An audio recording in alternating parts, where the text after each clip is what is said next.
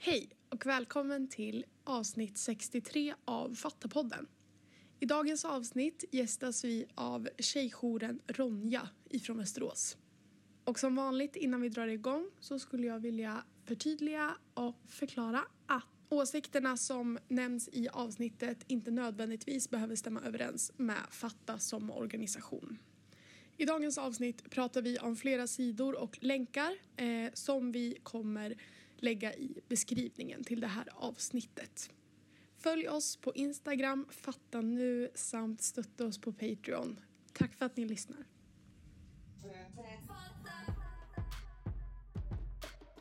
Jag förbannad på att han aldrig kommer fatta.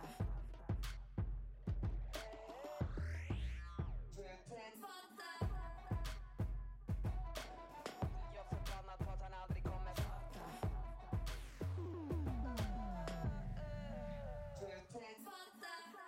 Idag är vi här med tjejjouren Ronja från Västerås och med oss har vi Emilia och Nicky. Hej, välkomna. Tack så mycket. Jag heter Tova förresten och har med mig Liv. Så vi är 4 stycken som poddar idag. Superkul. Och tack för att vi får komma till er och hänga här. Ni är så välkomna så. Tack. Så, vill ni berätta lite varför ni är här och vad ni gör? Men ni tog ju kontakt med oss faktiskt. Ja. Och frågade om vi ville göra det här samarbetet. Så ni har ju gästat våran podd också. Ja. Vilket är jättekul, det får ni gå in och lyssna på. Ja. Och, ja men idag så ska väl vi berätta lite om vår verksamhet, om tjejjouren Ronja. Ja, och vad vi gör där. Ja, alltså jag och Nicky, vi har ju ganska olika roller i verksamheten. Så att vi skulle väl kunna börja där, tänker jag. Men ja, jag kan ju börja. Och jag är ju anställd på tjejjouren Ronja. Så jag tänker att jag jobbar ju liksom på dagtid med den dagliga verksamheten. Vilket också som jag kan nämna är lite olika. Det finns ju tjejjourer i hela landet och alla har lite olika. Så vissa har anställda som kan liksom ta emot samtal på vardagar. Eller som kan gå ut i skolor och föreläsa om våld och sådana saker. Vilket är det som jag framförallt gör, att jag är mycket ute i skolor och så. Och sen så har vi också den ideella delen som jag tänker att Emilia får täcka. Ja, precis. Så jag är ju med i den ideella verksamheten. Och för att vara med där så behöver man ju först gå en grundutbildning på kvinnohuset då. Och när man har gjort den då får man engagera sig ideellt. Så det är det jag har gjort de senaste 2 åren. Och när man är engagerad ideellt så kan man göra lite allt möjligt. Jag är ju mest fokuserad i den utåtriktade gruppen. Så att jag träffar mest unga tjejer, också lite äldre tjejer. Jag arrangerar träffar, spelar in podd, håller på med Instagram. Så mycket sociala medier och mycket liksom kanske prata och träffa de tjejerna som kommer i kontakt med oss. Men vi har ju också en jourchatt. Ja, men vi har en precis. stora systerverksamhet. Vi bara ramlar på. Det är bra. Ja, men vi gör väldigt mycket liksom för att försöka nå ut till så många tjejer som möjligt. Så att det är väl det jag gör. Och jag tänker det med jourchatt, för det är ju en chatt som man kan kontakta helt anonymt. Och den har vi ju ofta öppet då på kvällar och ibland på helger. Och för att göra lite reklam där direkt så finns det en sida som heter roxtjejjourer.se. Och där har alla tjejjourer som är då anslutna till den riksorganisationen har sin chatt tillgänglig via den sidan. Så det har ju även vi. Men så man kan egentligen gå in lite när som helst, så är det ofta någon jour som är öppet. Och sen förutom chatta som jag var inne på lite så har vi också stödsamtal så att man får komma och prata med oss på plats med en kollega. Och det är helt kostnadsfritt. Vi har liksom inga journaler så man är ju i princip anonym. Och man får komma en gång eller man får komma flera gånger över ett helt år. Det är helt upp till tjejen liksom. När startades eran tjejjour? Den startade år 2000. År 2000? Ja, så vi har, nu är det ju 2 år sedan vi hade 20-årsjubileum. Ja. Men vi firade det typ i höstas. Ja, vi firade i höstas eftersom att det hamnade under pandemin så kunde vi ju inte fira det som vi ville. Så vi hade lite så här efterskottsfirande eller vad man nu ska säga. Så att det var jättetrevligt. Verkligen. verkligen. Och då hade vi också några av grundarna, eller som var med och startade Tjejjouren, var också på plats. Så det var också väldigt ballt. Och vi är nog, jag tror vi är en av de äldsta tjejjourerna i landet. Mm. Jag tror den första startades, nu killgissar jag som brukar säga. Nej, men 96 tror jag. Jag tror det var Stockholms tjejjour som startade. Men, så vi är ändå en ganska gammal jour liksom. Vilket är fint. Tänker jag att vi har liksom hållit på så länge. Men då vill jag köra på med följdfrågorna på en gång. Jag tänker att alltså, under de här 20 åren så har det ändå hänt ganska mycket i samhället. Just när man pratar om typ sexualitetslagstiftning och normer och så vidare. Har ni märkt någon skillnad liksom, under de här 20 åren? Vad är den största skillnaden under de här 20 åren? Det är en jätteintressant fråga. Och våran verksamhetsansvarig nu, hon är ju en av dem, som Emilia nämnde, som faktiskt var med för 20 år sedan och startade Tjejjouren. Så det är väldigt intressant att prata med henne just för att hon då faktiskt har varit med från början. Vi har ju tyvärr inte det. Nej, 2 år som sagt. Och 3 år här, så vi var lite för unga då kanske. Men att det är, alltså det har ju hänt jättemycket i samhället som är superbra. Jag tänker på det avsnittet där ni gästade också, vi pratade om samtyckeslagen till exempel, det är bara ett exempel. Men våldet, alltså när vi snackar om våld i nära relationer och mäns våld mot kvinnor, så är ju det alltså på många sätt detsamma. Men att det också är lite olika arenor, alltså man typ, det var ju inget snack om sociala medier eller Snapchat, kartor eller kontroll eller grooming på det sättet. Men att strukturen är ju tyvärr densamma i många fall. Men har det då påverkat liksom eran målgrupp i vilka som vänder sig till er? Alltså jag tänker sociala medier kopplar jag direkt till den yngre generationen. Hur ser det ut? Jag vet inte. Alltså jag tänker, vi når ju lätt ut eller har lätt kontakt med våra ungdomar på just sociala medier för att det är där de hänger, på TikTok, på Instagram. Så det är också där de håller sig uppdaterade på våra aktiviteter. Och vi också delar med oss om kanske, men som idag så delade jag senast en post om att i Spanien ska man få 3 mensdagar. Som du är sjuk så kan du få 3 dagar ledigt. Just typ, det där. Ja, men typ sådana saker. Att det där jag håller kontakt med dem. Sen vet jag liksom inte hur det gick till förr i tiden innan det. Om det var veckobrev på mejlen eller om... Ja, jag har faktiskt ingen aning. Jag tänker att, alltså eftersom att vi är ju en tjejjour, men vi har ju också en kvinnojour i samma hus, i kvinnohuset Västerås. Så tjejjouren har ju, alltså den startades ju just för att nå unga tjejer. Så även för 20 år sedan, då nådde den ju tjejerna som var unga då. Och i det liksom livet och sammanhanget de levde i. Och sen har väl det utvecklats genom år. Alltså, men som nu är vi mycket på sociala medier. Vi startade våran podcast. Men det här med till exempel att vara ute i skolor eller att liksom göra aktivism på stan, det har ju alltid varit i olika former genom åren. Mellan vilka åldrar? Eller vilka riktar ni er mot? Finns det någon åldersgräns för att ta kontakt med er? Alltså inte riktigt en åldersgräns. Vi brukar säga typ så här 13 till 25. Men vi har som våran Gary-träff som är en aktivitet. Då har vi upp till 30 år till exempel. Och även stödkontakter. Alltså är man 28 och hör av sig till oss, det är klart att vi hjälper till. Och sen så har vi som sagt kvinnojouren väldigt nära. Så vi kan ju ge över till dem om vi känner att det kanske är några vårdnadsfrågor eller så som tjejjouren kanske inte är experter på. Och de kan ibland bolla över till oss också. Finns det andra skillnader mellan just ni är en tjejjour och en kvinnojour? Finns det mer än ålder som skiljer er åt? Alltså sättet vi arbetar på har ju mycket med åldern att göra. Sättet vi når ut till dem, sättet man pratar med ungdomar och barn. Liksom, det blir automatiskt en annan typ av arbete. Och sen brukar vi säga att vi jobbar mycket med att i tjejjouren ska det till exempel, de som arbetar ska också vara just tjejer och inte liksom äldre kvinnor, för att det ska vara tjejer stöttar tjejer. Så att det inte sitter liksom en gammal dam där och ska säga till dig hur du ska bete dig och så vidare, eller finnas där som stöd, utan att det ska vara mer tillgängligt i ålder och också kännas mer genuint kanske. Exakt. Vi pratar en del om så här, lite så här maktfaktorer. Alltså där, såklart om vi pratar om mäns våld mot kvinnor och ojämställdhet, så finns det ju en stor maktfaktor mellan könen. Men att ålder också faktiskt är en maktfaktor där kanske många yngre inte vågar berätta för någon vuxen. För som du sa Emilia, att ja, men då kanske det blir pekfingrar hit och dit, eller i alla fall en upplevelse av att det är så. Men sen tänker jag också en annan skillnad är att tjejjouren riktar ju sig också, eftersom att vi är tjejer i någorlunda nära ålder, så vet ju vi också på ett annat sätt vart tjejer rör sig. Och tjejer kan ju bli lika grovt utsatta, för det är ju lite en myt kanske att det inte är lika allvarligt när man är ung och så. Men de blir också det på lite andra arenor än vuxna kvinnor.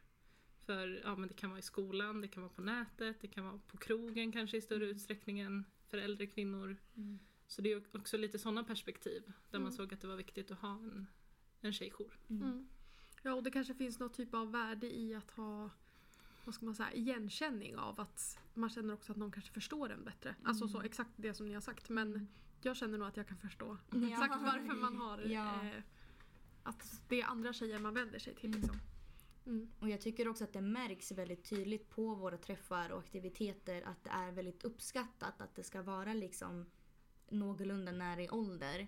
Även om det är så att jag sitter med en 10 år yngre som 13-åring, så känner de någon annan form av tillit och typ förståelse till en, för att jag vet vad Snapchat är och jag vet hur Snapkartan fungerar, jag vet algoritmer, liksom att jag är i samma generation på något vis.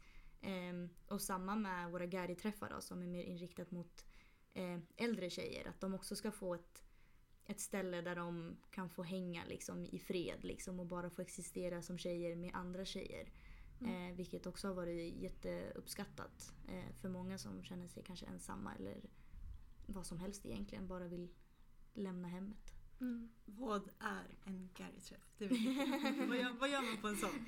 Ja, alltså vi har ju tjejhäng och så har vi Gary-träff. Och tjejhäng, den är ju inriktad mot yngre tjejer, och Gary-träff är mot, alltså vi brukar säga 18 plus, men det är inte liksom, du behöver inte visa lägg för att komma in, alltså det är inte så. Alltså aktiviteterna kan vara ganska lika, och det kan vara allt ifrån att vi sitter och gör smycken ihop, eller vi kanske pysslar, eller ibland sitter vi bara och fikar, vi kan kolla på en film, ibland kör vi lite quiz.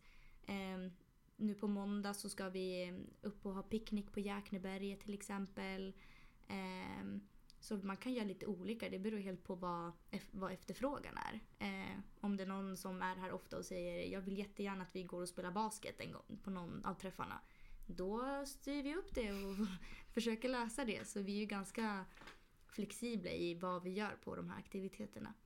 De träffarna som ni har, är det för andra medlemmar eller är det för vem som helst som vill komma hit? Alla tjejer. Alla tjejer. Så de träffarna, alltså Gary-träff och tjejhäng och även lite andra aktiviteter som vi har, det är för alla tjejer. Så det kan ju vara både tjejer som kanske tidigare har sökt stöd här och sen liksom ändå vill ha kvar det här sammanhanget fast man inte vill komma och prata liksom. Men det kan också vara för tjejer som bara så här, jag vill träffa nya vänner, jag vill vara med i ett feministiskt sammanhang, eller jag är inte feminist men jag tycker tjejjouren är coolt. Alltså det kan vara, det är helt öppet. Sen är vi ju en förening med medlemmar också, så ibland har vi så här bruncher och medlemsevenemang. Men det är mest kvinnohuset som anordnar, så inte så mycket tjejjouren. Hur stor skulle ni säga att organisationen är med liksom anställda och medlemmar, och hur många som kontaktar er? I kvinnohuset i Västerås tänker du då? Det får du tolka hur du vill. Vill ni bara prata utifrån tjejjouren får ni absolut göra det. Ja, Nicky. Har du koll på siffrorna? Ja, jag försöker tänka. Det var ett tag sedan jag satt och kollade på sånt där.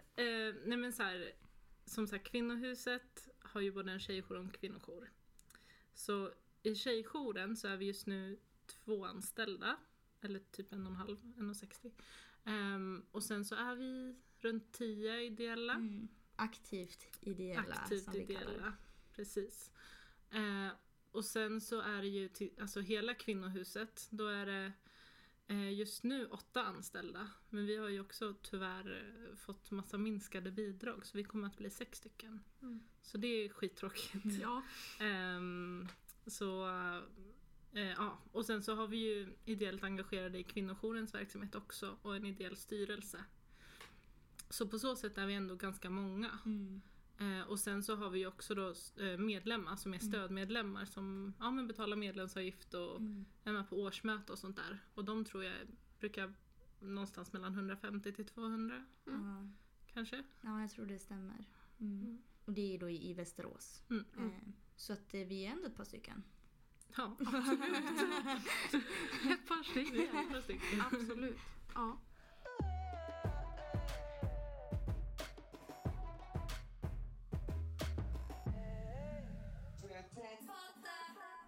Vad är det bästa med att jobba på en tjejjour? För mig, alltså det finns så himla många bra saker. Alltså att, och jag får jobba heltid med det här liksom, så det är ju egentligen sjukt att bara få komma till ett så här typ feministiskt jobb. Ja. Det är liksom. Goals! Ja. Men att bara så här få, alltså också få lära mig mer, för att jag trodde att jag kunde saker innan och jag tror att jag kan saker nu, men jag lär ju mig hela tiden. Det tänker jag att alla som kommer hit gör typ. Vilket är väldigt fint och häftigt. Ja, men att få vara en del av det här tror jag, för mig. Ja, jag jobbar ju inte, men jag är ju ideell. Så det är ett hårt. jobb, jag jobbar hårt. Och jag tror det roligaste för mig är väl också hela alltså det feministiska sammanhanget och systerskapet främst. Liksom att träffa ungdomarna och likasinnade och stärka dem och stötta dem och se dem för vilka de är och försöka hjälpa dem i den situationen de kan befinna sig i. Att få dem känna sig sedda och förstådda liksom, i ett samhälle som hela tiden jobbar emot dem. Så det ger mig väldigt mycket energi av att liksom få ge det till dem. För det ger mig också väldigt mycket tillbaka. Så att jag älskar att vara i den ideella verksamheten verkligen. Vad var det som fick er att liksom söka er hit från första början? Ja, alltså jag har en ganska lång historia med just kvinnohuset. Jag har ju varit skyddsboende här för flera år sedan. Över typ 10 år sedan bodde jag i det här huset. Och efter det så har min mamma haft mycket kontakt med huset. Och efter det så blev hon anställd här. Så att jag har ju under väldigt lång tid haft en anknytning. Eller haft en anknytningspunkt till det här stället. Men det var inte förrän 2 år sedan jag själv kände mig kanske redo till att ta steget till att faktiskt engagera mig helhjärtat. Och då kände jag, nu är det dags, nu gör jag det. Och så gjorde jag det, och nu är jag här. Och väldigt fast. Så att så var väl kanske min, alltså kort så. Och för mig så var det att jag fick först kontakt med tjejjouren för att jag har en teatergrupp. Och för, nu var det ganska många år sedan, jag vet inte, 2014-15 så gjorde jag och min teatergrupp en föreställning om våld i nära relationer. Som vi i och för sig kallade för destruktiva relationer. Lite milt. Och då intervjuade vi de som då jobbade här. För att vi ville veta mer om vad våld är och hur det ter sig och så. Och sen så efter det så började jag tycka om tjejjouren och följde dem och så. Och sen så la de ut en tjänst när jag var helt nyexad. Så jag bara, vi kör. Och sen råkade jag hamna här. Då kör vi så här istället då. Vad är det svåraste med att jobba med en tjejjour?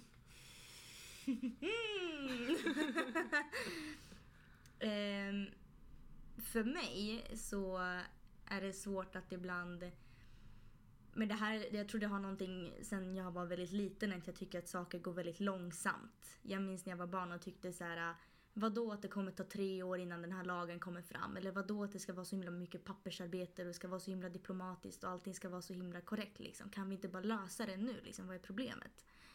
Och jag tror det följer med mig än idag. Att jag känner liksom att jag vill att saker ska gå fortare. Eller jag vill att saker ska hända. Och att jag är väldigt typ ivrig i min aktivism. Jag vill gärna synas. Och att vi ska typ så här, civil olydnad och allt vad det nu kan vara.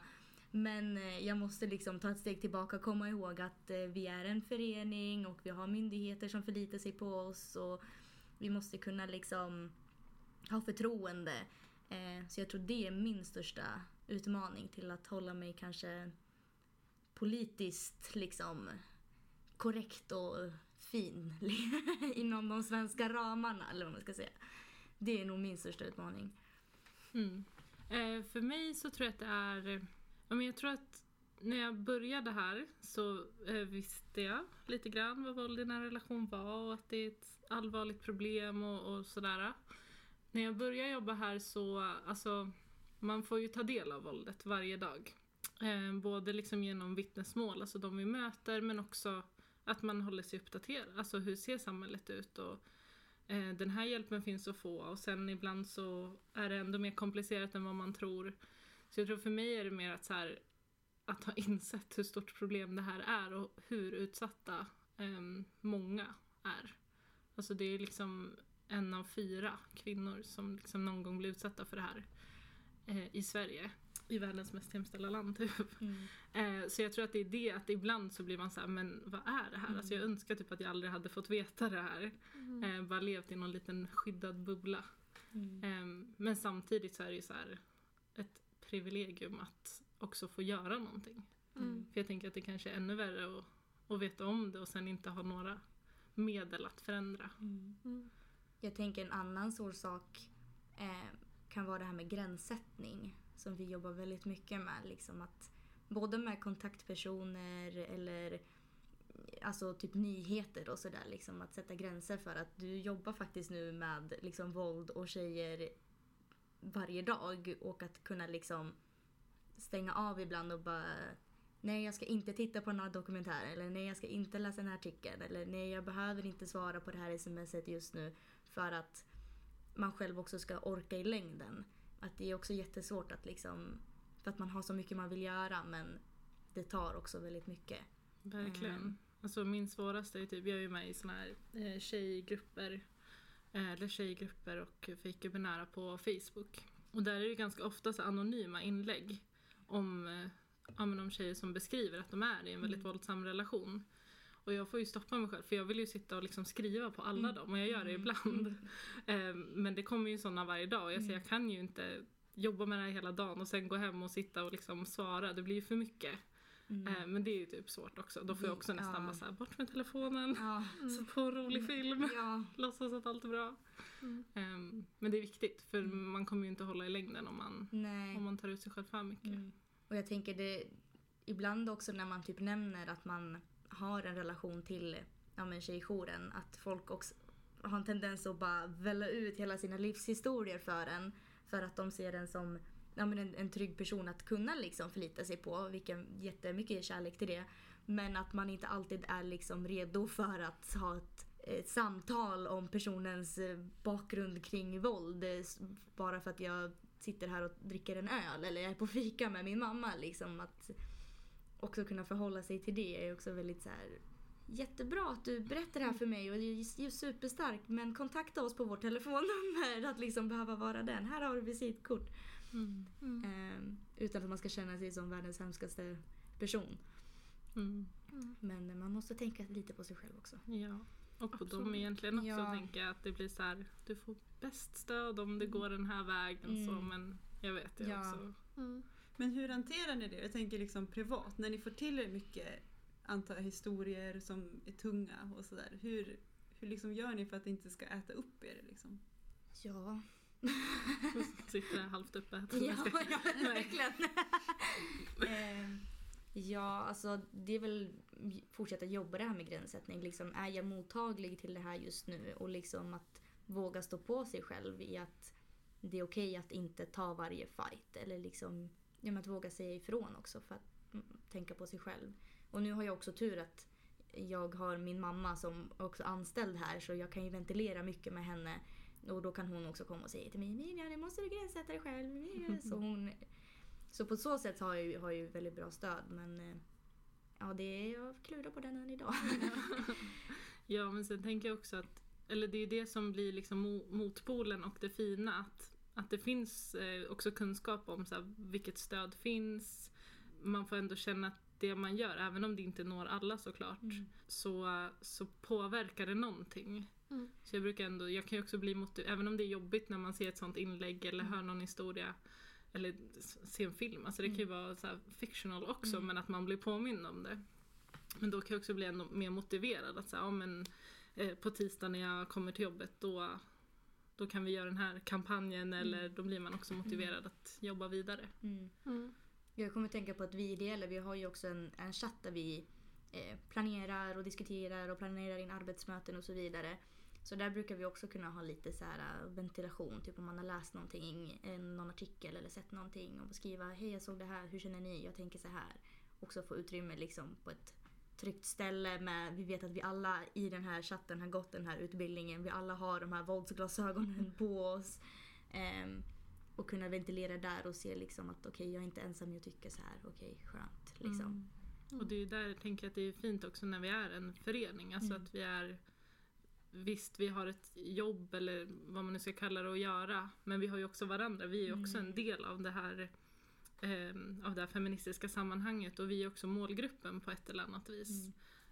Oavsett om man har blivit direkt utsatt eller kanske blir någon gång, eller bara lever kanske med rädslan för att bli utsatt, som jag tänker att de flesta tjejer gör. Nästan anhörig som har varit utsatt, också jättevanligt. Precis.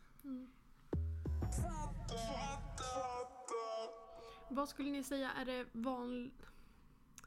jag vet inte om man kan säga vanligaste. Alltså det vanligaste våldet som ni möter. Finns det något som, vad ska man säga, det finns övervägande av, eller skulle ni säga att det är väldigt olika?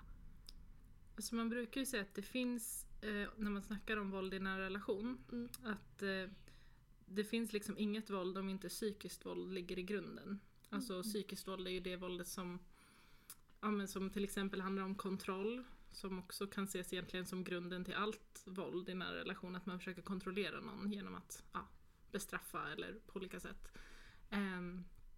Så psykiskt våld finns ju nästan alltid med, men sen är det ju sällan bara psykiskt när man börjar prata om det.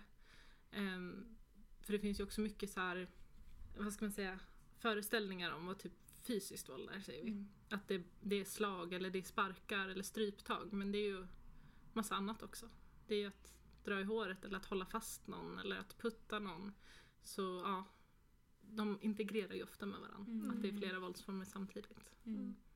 Men sen tänker jag att just för den målgruppen vi jobbar med tjejer, att många, eller nästan alla, blir utsatta för liksom det digitala våldet som vi börjar prata mycket om nu. Som sker liksom på sociala medier. Det kan ju vara på jättemånga olika sätt, men jag tänker på hämndporr till exempel, alltså spridandet av bilder, hat eller liksom hatstormar eller förföljningar och sådär. Vilket jag tror, i alla fall när jag pratar med kvinnojouren, inte verkar vara det finns fortfarande, det gör det. Men inte i samma utsträckning som hos tjejerna vi träffar. Framförallt det sexuella våldet också, tänker jag. Men som du nämnde, men även grooming och andra former där man i alla fall börjar digitalt kanske med ett syfte att också ses fysiskt. Följdfråga? Vi ska leverera. Jag vet inte hur mycket ni får eller vill eller sådär prata om saker ni jobbar med. Så jag förstår att ni inte kommer säga den här personen har varit utsatt för det här. Nej. Det förstår jag att ni inte gör. Men alltså finns det någonting som ni är såhär...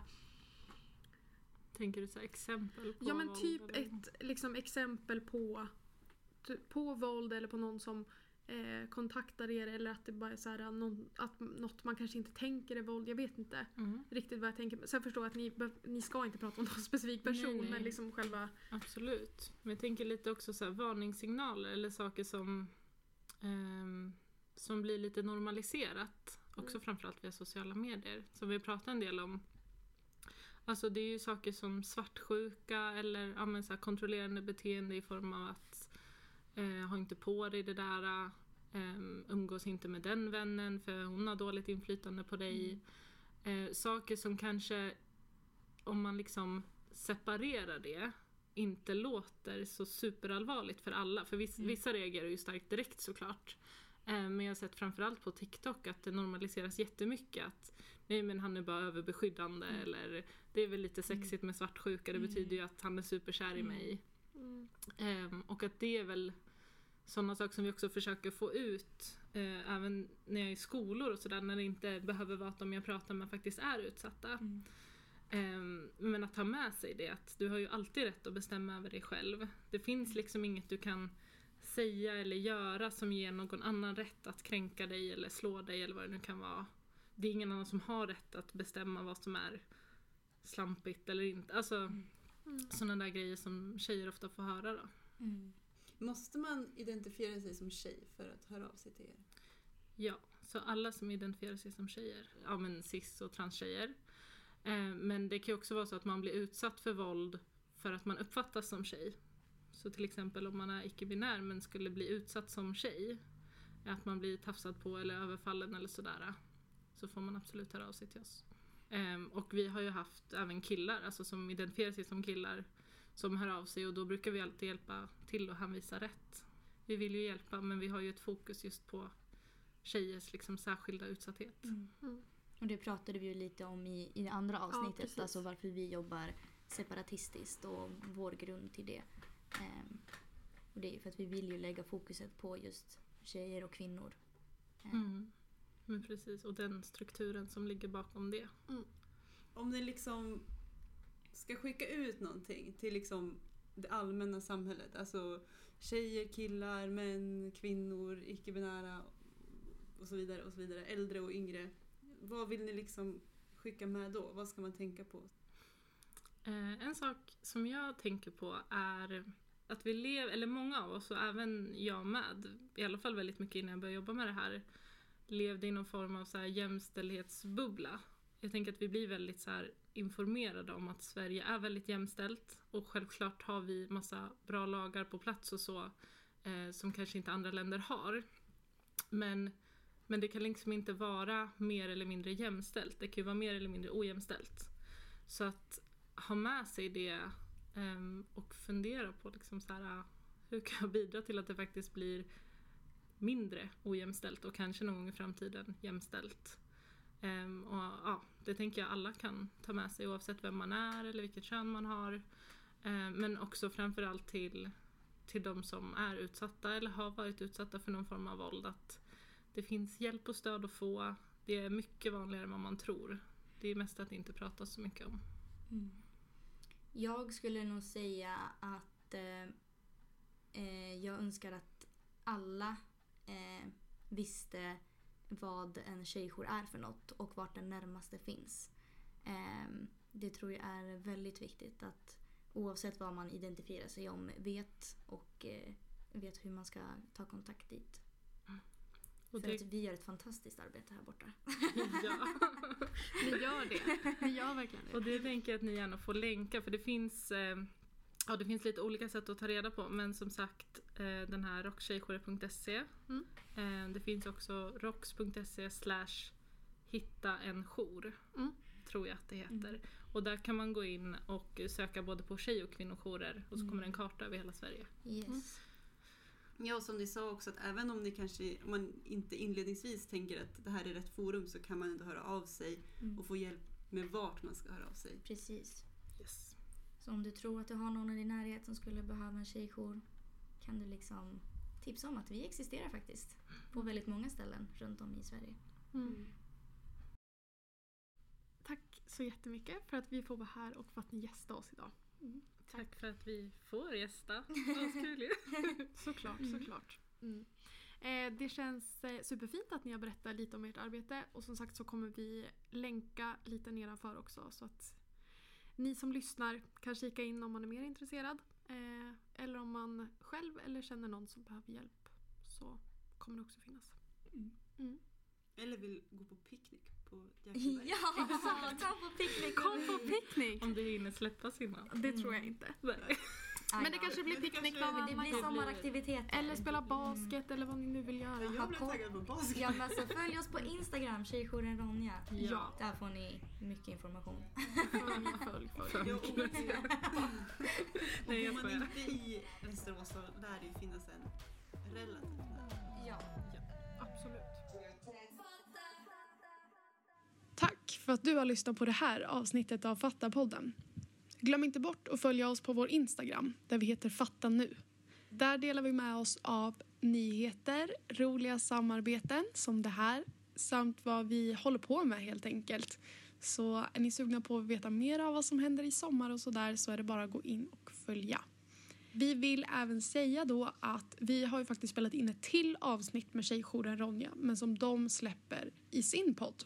Vi kommer länka deras podd här nere. Så får ni jättegärna lyssna på det också.